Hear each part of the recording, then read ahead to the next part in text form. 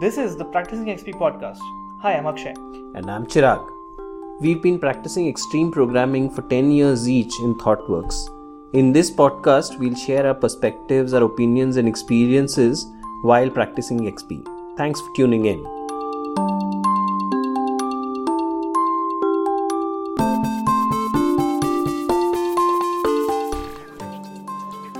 Hello and welcome to another episode of Practising XP. We are continuing our series on pair programming, and we are talking about what are some problems that teams face when developers in the team are working individually. In the last two episodes, we've talked about how developers working individually, how that hurts productivity. We've talked about how that hurts quality. Today, we want to focus on how when people work individually, how their learning gets affected and how knowledge sharing gets affected negatively in the team. So let's get started. The one thing I want to start with to lay the foundation for this conversation is often when teams operate in this way where everyone's working individually, what tends to happen is that every developer continues to work in they start with one area of work and most often for months together continue working in that same area. Now this same area can be a feature, can be a layer of the architecture, can be a part of the code base, doesn't matter, but often it is very closely related pieces of work that everybody is doing, one piece after the other. The hope when teams organize their work like this is that everyone will become really good at that one piece that they own. They'll become the expert, and that way they'll be most productive when they do that. And maybe some of that happens. Some of those hopes are met, but it also creates a bunch of other issues and which we want to describe in this conversation. Yeah, and so when people work in this mode where they are working on very similar things one after the other, after a few months, regardless of how interesting or critical or fascinating the work is, you are going to get bored, and that becomes a problem because if you're sometimes what happens is that you end up working on something that is critical and then you continue working on critical issues throughout, and after a few months of doing that, it is going to lead to a lot of pressure, a lot of dependency on you, like we talked about earlier, and it's going to lead to fatigue because you don't want to be in that situation all the time. Whereas if you get stuck doing something repetitive, it might be trivial, it might even be complex, but if you're doing the same thing again and again, you are going to get bored, and you will figure out you won't be able to see past what you're doing in terms of opportunities and in terms of upping your game. And so that leads to lack of motivation as well, because every day you wake up and you know exactly what you're going to do, and there's nothing new to look forward to, and so that has a psychological impact on your state of mind and your ability to contribute towards the project for sure. The other aspect of the same problem is the managers or the management team is not able to utilize the potential of people to the fullest, right? So even if you're doing the same kind of work over a period of time, when you move to a different place, probably it will be hard for you to pick up that piece of work because you were too comfortable in the previous thing and you knew exactly what you were doing. So it becomes hard to pick up new skills and responsibilities without spending a lot of conscious effort into it. Again, there is a dependency on yourself, so you're kind of stuck in that situation. So even if somebody spots a potential in you and you want to move to that role or that particular opportunity, it's hard to replace you with somebody else because you are the only person with the context or the knowledge about that area. So it restricts the opportunities that you may have or may get, and will be able to adapt to up your game or learn new things over a period of time.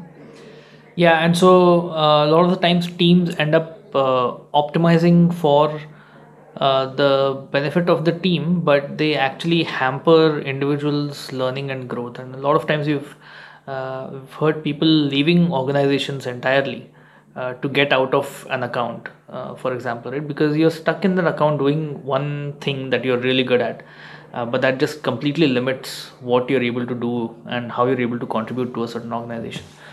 Another problem is also around onboarding, because imagine being a new person in this kind of a team where everyone has their own thing to do. Obviously, you're going to get very limited support because people have their own tasks to finish, and so you are left to fend for yourself. You get some limited help from a mentor or a buddy that you might have in mature organizations, but for the most part you're relying on documentation, and so which means that the team also has to keep up with a lot of documentation that they have to do around different areas of the application, ways to use the pipeline, the version control system to be able to go to production, so all kinds of documentation, which is an overhead on the team just for onboarding. And that documentation, one, it takes a lot of effort. Second, it is going to get outdated very quickly. And so if I'm the new person trying to follow the documentation, chances are that I will get blocked quite often in trying to do that. And then I'll feel hesitant about asking somebody else for help, or should I do that? Should I not do that? How will they judge me? Will they have the time? Will they have the context, and so on? So it sows a lot of those kinds of seeds of doubt.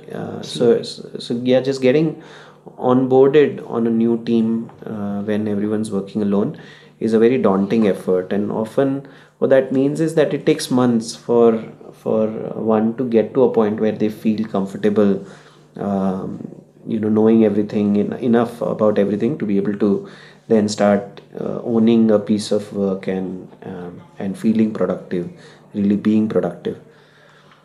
The other side of this is also mentoring. So, for example, a person who is just passed out from the university and joining the industry, everybody is left on their own to learn things and to grow and find the direction that they want to go into. One, there's lack of opportunities, so it's anyways hard to understand what is out there to learn and to grow and to expand your area. Second, there is lack of support or continuous support. So even if you have a mentor, you may not be able to talk to them on a daily basis or work with them on a daily basis. So you have to put in a lot of individual effort to be able to grow, or even to understand and identify the areas in which you can grow. So there is no mentoring or continuous learning process restricting your work, and again leading to the problem of getting trapped into the same thing. So it's like a chicken and egg problem. Yeah, and even in teams that are mature, like Akshay was saying, they might have some mentoring, formal mentoring relationships established. But if I am one of those mentors, whenever I make the choice of going out and supporting somebody else who's new on the team, I'm also getting torn about, hey, I have my work to finish, and so there is that pressure.